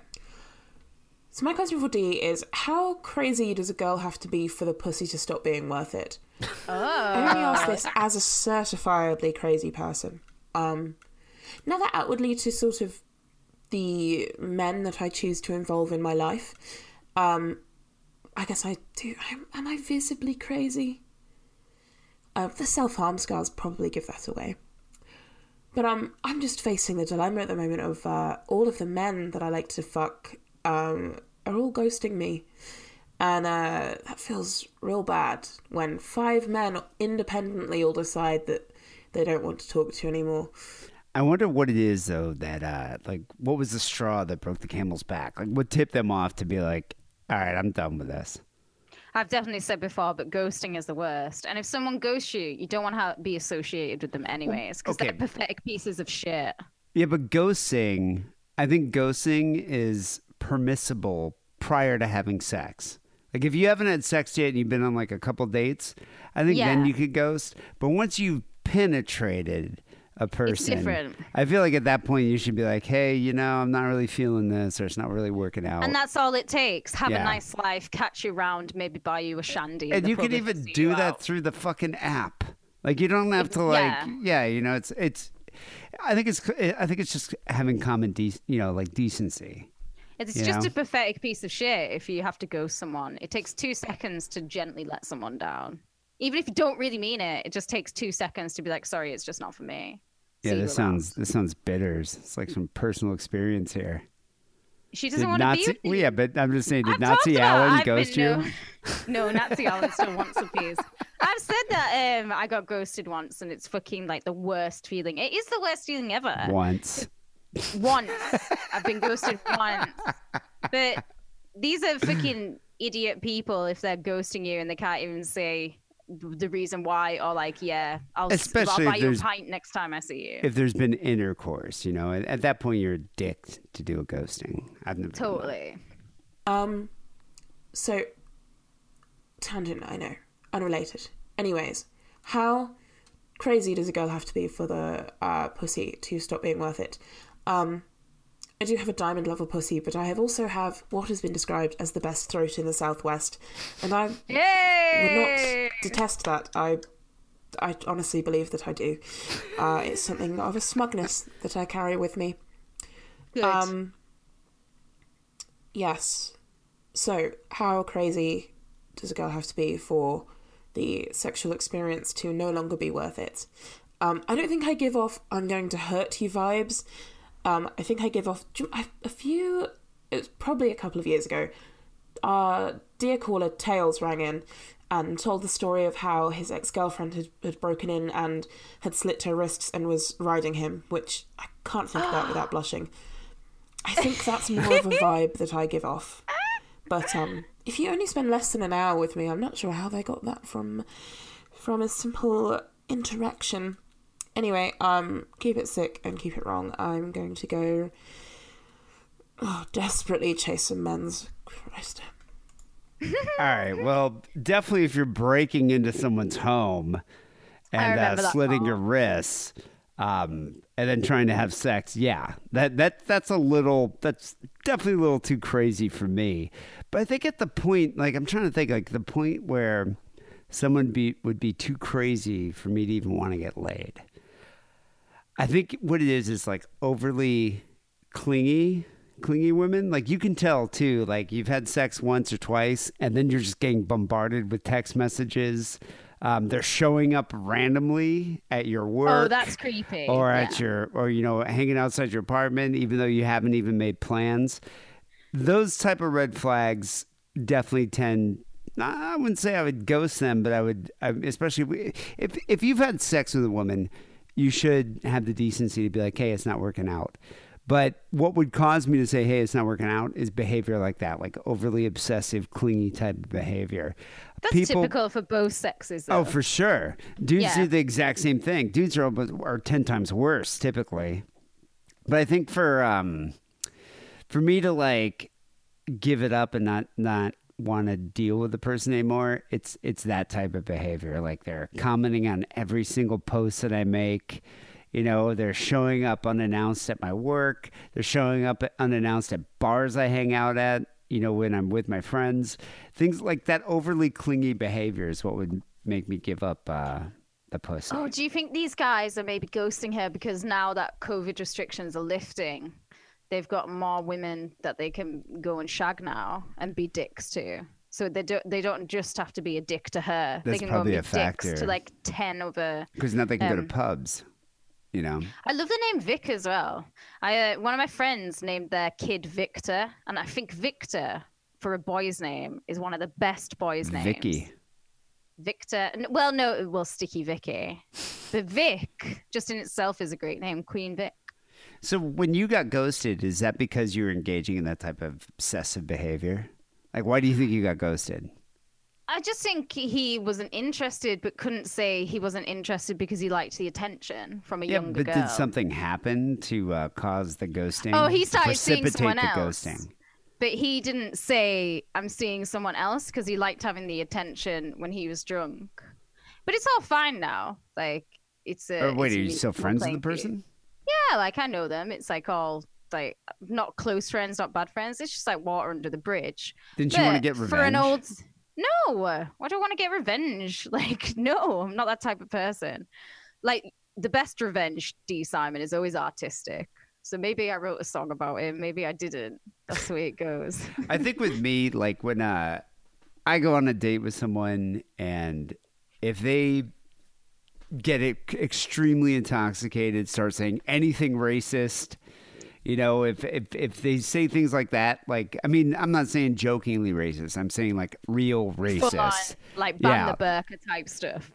Or like, yeah, or calling someone like, you know, the N-word in public, but actually like meaning it. Anything like that kind of behavior, done. I'm not even going to tolerate that at all. I don't mind a little bit of crazy in bed, like when they get a little wacky. If somebody shits my bed, done. I'm not even once. You don't even get once. So it's okay for you to shit their bed and pretend that they did it. But if they do it to you, then suddenly it's not good. I'm not going to see the person again after that, because we're probably, after that happens, I think that's pretty much, I understand, like, I shit your bed, you don't ever have to talk to me again. And it's vice versa. Piss the bed, True. Same deal. Like, if you like get super wasted first time we hang out and you piss all over my bed, we're not going to hang out again. That's a little too crazy. I think these guys, judging by the sound of it, they were just meeting up for hookups. I don't think there was any. I think if you're just meeting up for hookups, then you can ghost each other in a way, because you're just meeting up for sex, and then there's no end or beginning to that. You can just be like, fuck it, like I've got somebody else who I go and have sex with now, or I've got like 3 other women. Yeah, but psychopathia. That's in this situation. But I think that's what what I'm going to say, though, the psychopathia is like, if the guy's ghosting you, it's not worth your time. Like, if the guy doesn't have the decency to like be like, hey, it's not working out, I'd rather just be friends after you've had sex, you don't want to deal with that fucking dude. Yeah, fuck him. No, asshole. She does have the best throat in the Southwest, because listen to that divine voice. That's evidence enough. That's a great title too. Anyway, yeah. Fuck people who ghost you, and they're assholes. Moving on here. This next call, I think I'm gonna need a translator. Okay, Rambo. There's a bit of like weird music in the beginning. Oh, it's Glasky Greg. Is this a bagpipe? We're down second row. Glasgow bed. From the fucking mountains in Scotland, in the middle of fucking nowhere. He's in the middle of nowhere in the mountains of Scotland. Piss. Good story. 3 guys go to the first rave, August 1992. 3 guys do a Postmates, August 1992. What do you say? 3 guys going to their first rave in August of 1992. Then that's when raves were like, when you could get real fucking ecstasy as well. Yeah, that's when I went to raves. I'm that old. Yeah. Fucking glorious night. We're flying down there, mate. We take like these ecstasy called snowballs. All right, he's saying something about eckies. Ecstasy. Oh. Snowballs. With snowballs and eckies. What's a snowball? I think snowball must be the type of ecstasy, but also I do know that when I first started taking ecstasy, you could also get disco biscuits, which was basically the size of your palm. It was a fucking ecstasy tablet that was the size of your palm. Jesus it was way Christ, more like MDMA. You just kind of like... You nibble pieces off it, and it was supposed to last you like a couple of nights. So I don't know if it's like a rice cake. Why would you even want a tablet of ecstasy that big? I got a disco cake for my 17th birthday, and that was a good 2 weeks. I was like just munching my way through that. But I don't know if he means Snowball is the brand of ecstasy, because I've never taken snowballs, or if a snowball is Scottish slang for a disco cake. Because a disco cake between 3 of you is like, that's a good night. Would you ever have a Mitsubishi? Mitzi Turbos. That's like all I took is a Mitzi Turbo. Those are the best back then. You know what? Britain can make 2 drugs. We can make ecstasy and we can make speed. They're our drugs. I remember they used to call them petals. Too. Petals? Petals. No, we never called them petals. They were just Mitzies. The Mitzies were good. when I were coming up with Mitzi Turbos, always a good night on a Mitzi. And the other really good drug was Superman's. And Superman's had some Valium in them, so they had a bit of blue. And Superman was a really good. Took them on like a lot when I was 17. Right. Good times. Fucking magical fucking pill. It was like somebody hit me in the back of the head with a fucking shovel when we times hit you. All right, it's Beautiful. just the name of the pill. So we're firing down the motorway and boy A starts farting like fuck, you know, he's quite a chubby guy anyway, and he does. All right, I have no idea what he said there. Something chubby, like a chubby So yes, guy. the snowball is just the name of the pill, and it was like so good. It's like being hit in the back of the head. So they're firing down the motorway. They're in a car. I can't remember. It's a bit quiet, but I think he said boy A or his mate A. The chubby one. Right, the chubby one. Okay. Not a lot, but man, these parts were like they were really fucking bad, you know. Disgusting. And you say farts? Like I need to pull over, man. I need to pull over. I'm going to squirt. So we pull over, man. Just buy Heart Hill Services on the M8 on the way to Edinburgh. All right. They pulled over. A guy had to take a piss, and he was farting. No, the squirts. The other. Oh, he had the trots. Okay, yeah, from the ecstasy. From the ecstasy, which like happens to some. I always think when you're coming up on pills, you're either a shitter or you're a puker, and I've always been a puker. Ah, wow, God, I'm both. At the same time. So boy, he jumps out, the doors open, and he pulls his pants down. He's fucking spouting like a chocolate fountain, man. It goes fucking everywhere, you know? I heard that. He's spouting like a chocolate fountain. It's so disgusting. And they're all just sat high as fuck in the car watching him. Ah, God. To Edinburgh. Driver, boy B, he says, fuck it. He starts edging forward, and like reveals onto the whole fucking motorway. As he does this, a bus full of people going to the same rave comes out the fucking service station, and everybody's fucking chapping their window and you're the way by. And the poor cunt is like, as I say. All right, I'm missing this whole part.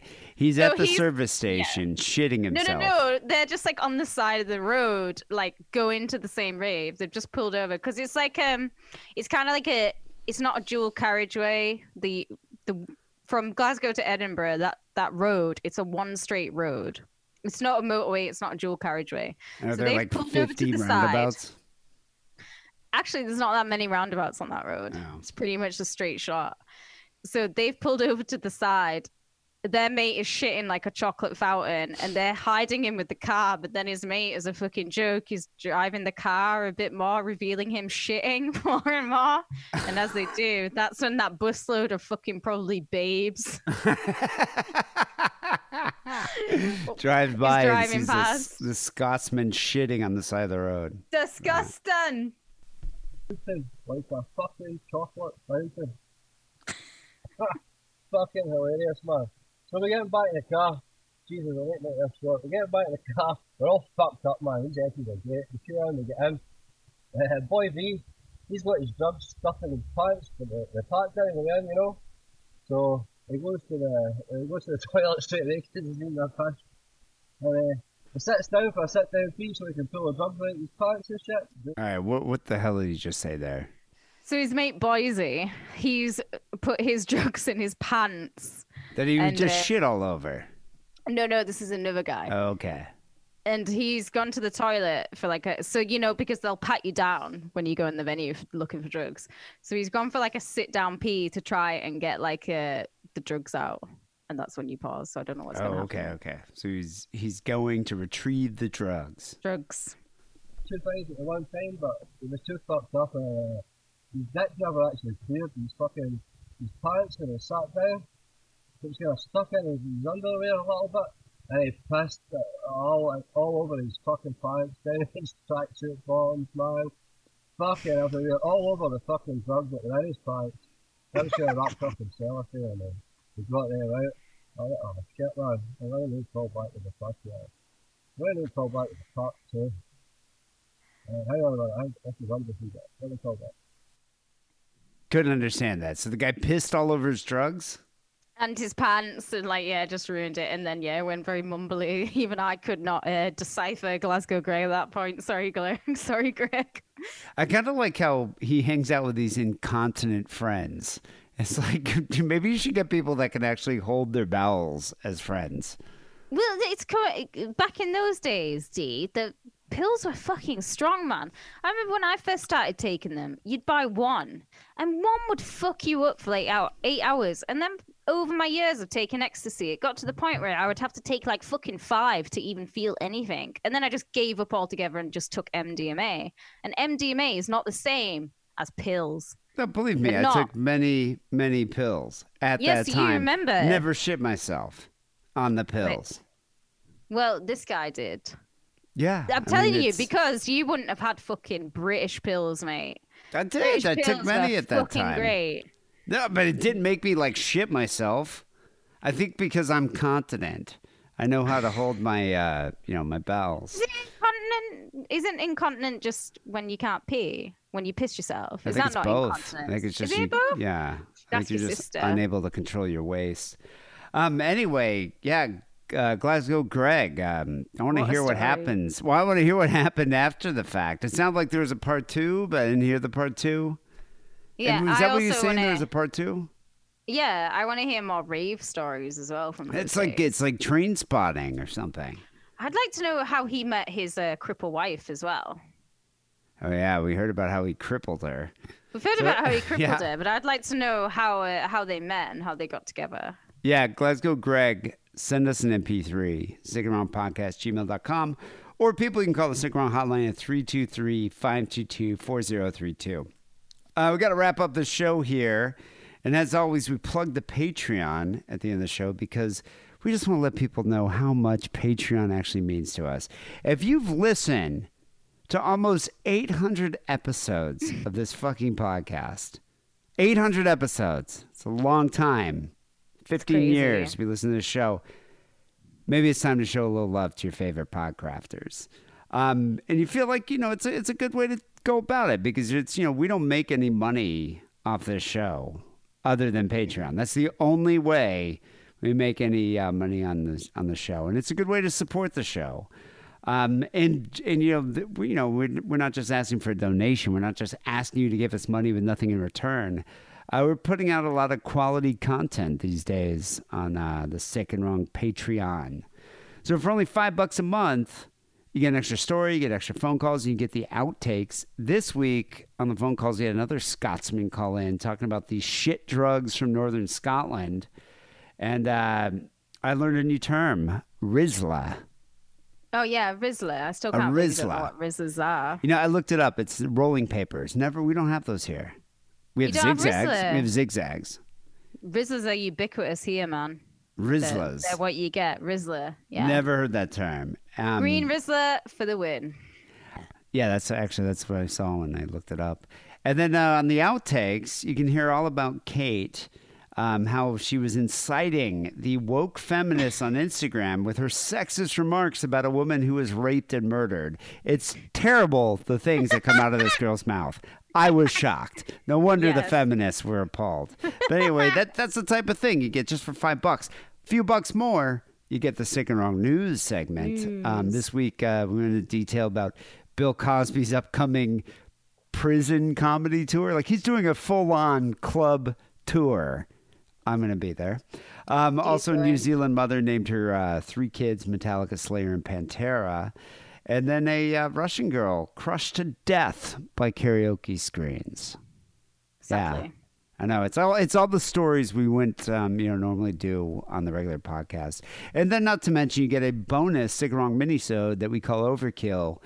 This week Kate covered Belle Starr, the bandit queen, old Western outlaw.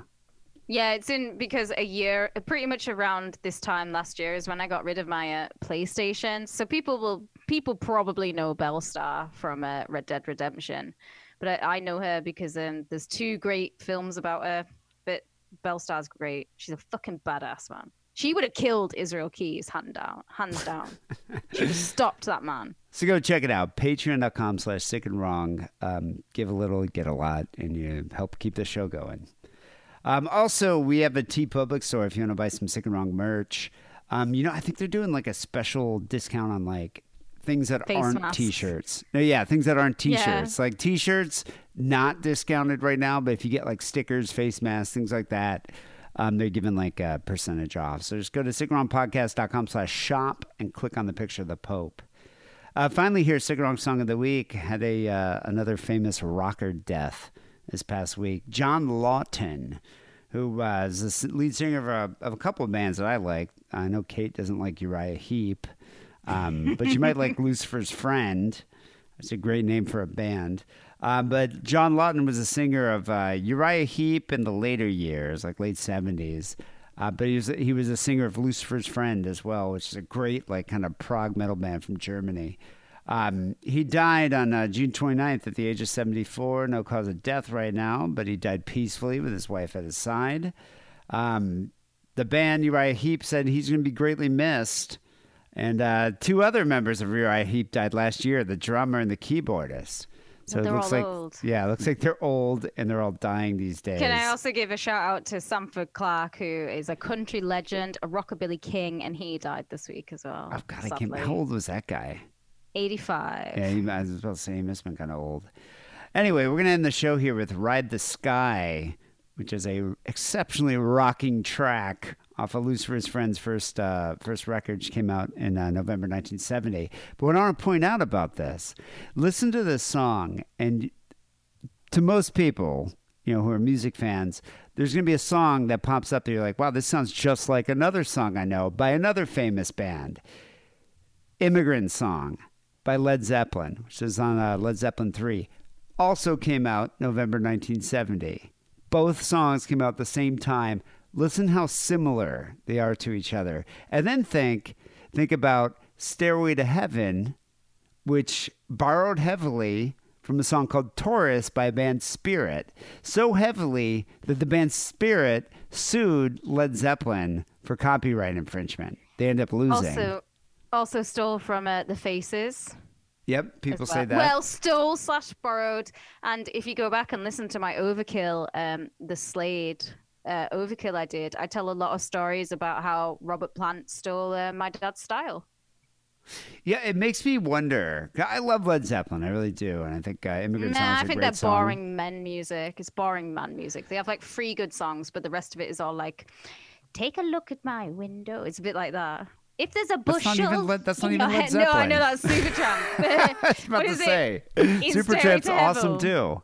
I like Supertramp, but what is it? If there's a bustle in your hedgerow, don't be alarmed now. I'm not listening to that. Led Zeppelin was awesome, and I think you don't know what the fuck you're talking about. Also, you probably didn't grow up listening to him. That's the thing with Are you joking me? Are you saying I didn't grow up listening to a band that my dad toured with? Are you saying that I didn't grow up listening to Led Zeppelin? Did you grow up listening? You probably weren't in high school when that band became like really impressionable. Like that was a thing. Like when I think of Led Zeppelin, and I think a lot of people out there think the same thing, you think about driving in some dude's like fucking shitty Camaro, smoking weed, drinking beer in like the fucking country of Michigan, blasting Led Zeppelin. That's when you listen to Zeppelin, when you're like a fucking sophomore in high school.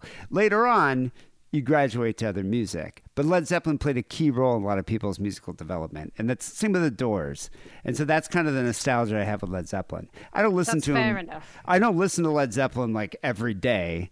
I mean, I did when I was like, I don't know, 14 and, and I was first discovering rock, but then I listened to other bands. But what's weird about now, as I've, expanding my musical horizons and I hear bands, I'm like, did Led Zeppelin rip these fucking guys off? Well, they certainly ripped my daddy off. Well, that's what I wonder about. But regardless, Led Zeppelin I still enjoy, and Lucifer's Friend's a great band, and John Lawton, rest in peace, you'll be missed. We're going to end the show here with Ride the Sky by Lucifer's Friend. People will be back next week with episode 800. Oh, my God. Yeah, we're going to have a very special guest, which is perfect for this milestone episode. But still, I'm like in disbelief that I've recorded almost 800 episodes of this fucking podcast. I feel sorry for you. Yeah, exactly. No, I was thinking the other day, because I'm going to play a call next week that kind of encapsulates how I've been feeling. But I'm like, what the fuck have I done with my life? Like, seriously. 15 fucking years doing this. Yeah, it's mental. It is mental. It really is. Anyway, till next week, take it sleazy.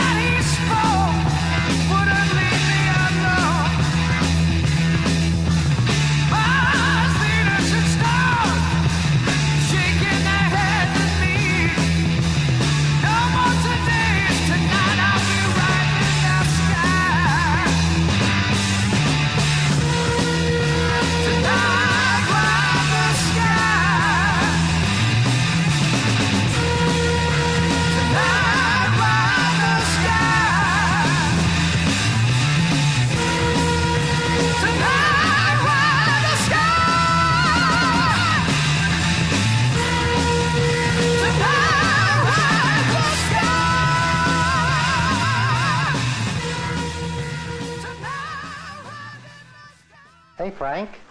How come you haven't gotten up yet? I'm waiting Sticky. Oh. When did that happen? Did it happen during the night? Or did it just happen now? Do you know? No. Well, if you're sticky, maybe it was a wet dream. Do you know what a wet dream is?